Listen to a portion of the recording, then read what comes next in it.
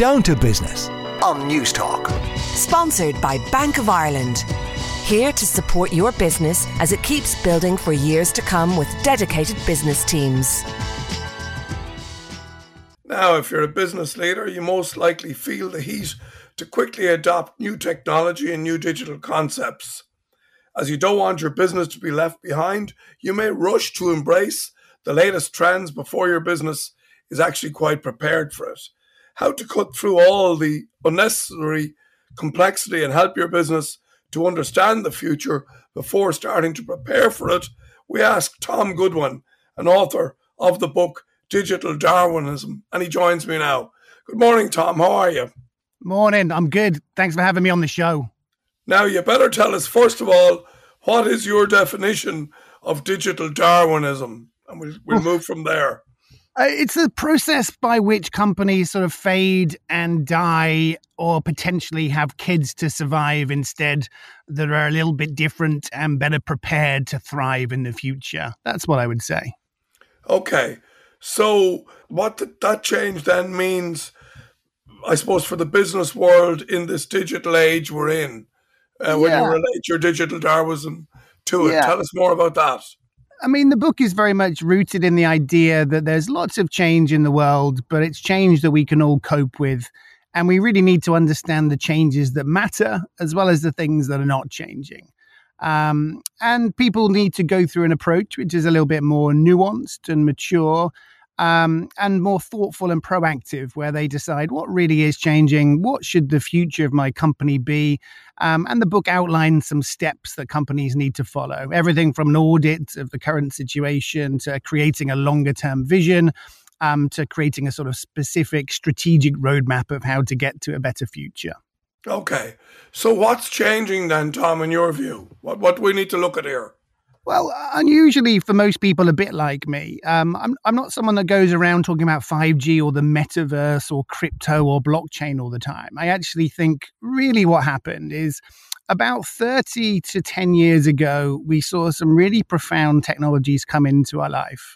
Everything from the internet to cloud computing to 3G mobile internet. And most companies haven't got particularly excited by what that means. Most companies have applied this technology around the edge of their business rather than at the core. So the sort of main strategy really is to get very excited about what can be done now. Not to use the next big thing that's coming along as an excuse for inaction now. And to be much more empathetic and thoughtful about how we're using technology to better serve customers. How can we create a better car rental company? How can we serve people flying on our airline better using existing technology that we have at the moment? It's that sort of thing, which is quite different to most other people out there who are always talking about, the metaverse or quantum computing and so forth. Okay. So if we look at, you mentioned there, technologies that improve customer experiences. And if we look at things like, call centers, like trying to get onto banks, all the technology that's been brought in there that one would say is actually anti-customer. What do you say to that? And those technologies that really frustrate customers? Yes. I mean, there's always two things, really. There's the technology itself, and then there's how we use it. And I think often we've taken these technologies that could be rather magical, and companies have used them in ways often driven by the sort of advice of management consultancies. They've used them to cut costs. So call centers today are used to try to, serve people as quickly as possible with the sort of lowest cost staff available. And what we really need to do is to change our approach towards this stuff. For example, around the world, about $700 billion a year is spent on advertising, in the hope that someone finds your product or service interesting. That's considered an investment. But the moment that those people reply to an advert, the moment those people try to call you up, that's called customer service, and that's a cost to minimize. we really have to change how we think about this stuff. We have to think of these as very rich personal touch points where companies can impart vital information that helps companies and people feel better about the service they're getting. So it's not so much about chatbots. It's not so much about instant messaging. It's having an approach where we get excited about serving people better and treating people with a little bit more respect, I think. And does it not surprise you that, some of these huge corporations don't get that they're really, really frustrating and annoying their customers by embracing these technologies? And as you say, they're spending millions trying to attract customers by way of advertising, and then they go through this process that loses so many customers. I don't get that. I'm very puzzled. I understand it in the extent, in the kind of way that it can be explained. It can be explained by management consultancies trying to cut costs. It can be explained by people falling in love with technology, not the application of it. But I don't think it can be excused. It's almost a sort of running joke these days, the idea that if you phone up a customer call center, it's unusually busy. And if that happens all the time, then it's not unusual.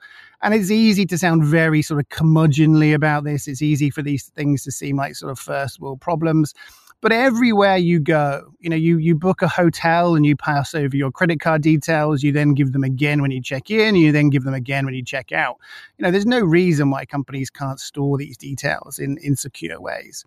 So I think we need to realize that these things actually are very important, and that people may choose an airline or a car rental company or a school or a university or a building development or a car because of what it's like to own it and to service it and to sell it, not just what it's like when you first buy it. Yeah. What about then, the changing technologies within people's lives? And I suppose that the consumer is probably changing as he or she embraces more technology, and, businesses need to keep pace with that. Yeah, what we really see is technology very much amplify and exaggerate human traits which have always existed. So we're seeing people behave in slightly different ways. People are more impatient, they're less loyal, they have higher expectations. They've often been overserved by some, new companies that have entered markets and made a loss serving them. The delivery of e-commerce is a good example where there's been so much venture capital money spent that actually now we expect things to be fast and free, with free returns as well. But I think we'd be wrong to sort of surround ourselves with the idea that everything is different and that people are radically altering their behaviors. They're not. But we need to understand them much more. And we need to be aware that the competitive environment is quite different. If you're selling a car, the experience of buying that car will be compared with the experience of buying other things. If you're changing your energy tariff, you may compare that with what it's like to change a mobile provider or bank account. And I think often companies, they tend to look at their existing competitor set, and they tend to look at the companies that are most alike them and most large, rather than looking at companies which are a comparison set, which may still mean that people are disappointed. And also they will provide inspiration for new things that are possible. Right. So if we go back to digital Darwinism then, like the life cycle of a company now is probably much shorter than it was 50 years ago. In other words, if you look at the Fortune 500 companies, how many of them are more than 50 years old? So the evolution of the species that is business, it lives and dies quicker. Does that influence your thinking around all this? I think the data on this is very complicated. I think regardless of what you have to do, I would hope that leaders have a duty to do what they should and can do. A lot of the book is written in a very positive way. It's not based on this idea that you're screwed unless you do this, or that you're letting everyone down if you don't embrace that. It's just saying, how can we be a bit more proud of what we're making happen? How can we, when we talk to customers, expect them to say good things about what we're doing because we're using the latest technology and we're being more ambitious about how we do things? So I think we should enter these conversations in a much more proactive and positive and optimistic way, where we're really working around the power of new technology and we're being much more thorough in how we apply it. And part of this, in a way, comes down to this idea of building being easier than changing. If you actually look at large companies over the last 100 years, very few of them have ever changed that much. And I think for a long time, a lot of the sort of verbiage of consultancy is based on change. It's based on culture change. It's based on sort of business model change. It's based on digital transformation. Increasingly, I'm coming to the conclusion that we may be better off actually building new things. So how can companies build an entity which is their future? It's far easier to construct a new e-commerce site from scratch today than it is to change a really bad e-commerce site that's been around for 20 years. Yeah, I think that's a very good observation. So what next then, Tom?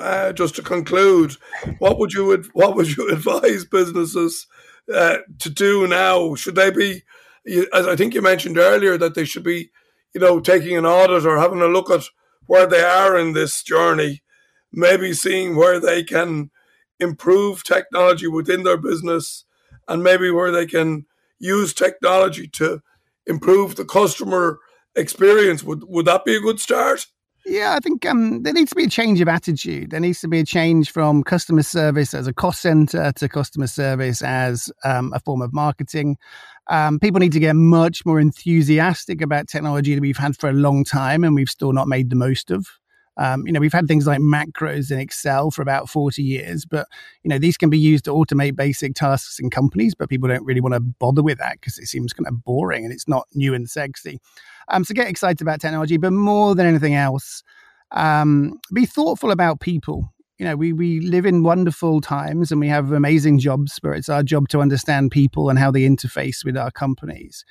To really understand what it's like to interact with your business, to really understand what your motivations are, to really understand what new possibilities there are out there to create new products or services that satiate needs and also do things that people didn't even know they wanted. I think to go through a process like that is really, really helpful. And be aware that it's never been an easier time to build a new business. It's never been an easier time to use new technology. Yeah. Well, listen, it's all good stuff and fascinatingly interesting. The book is called Digital Darwinism. The author is Tom Goodwin. And thanks for joining us this morning, Tom. Thank you very much. It's been great. Down to Business on News Talk. Sponsored by Bank of Ireland. Here to support your business as it keeps building for years to come with dedicated business teams.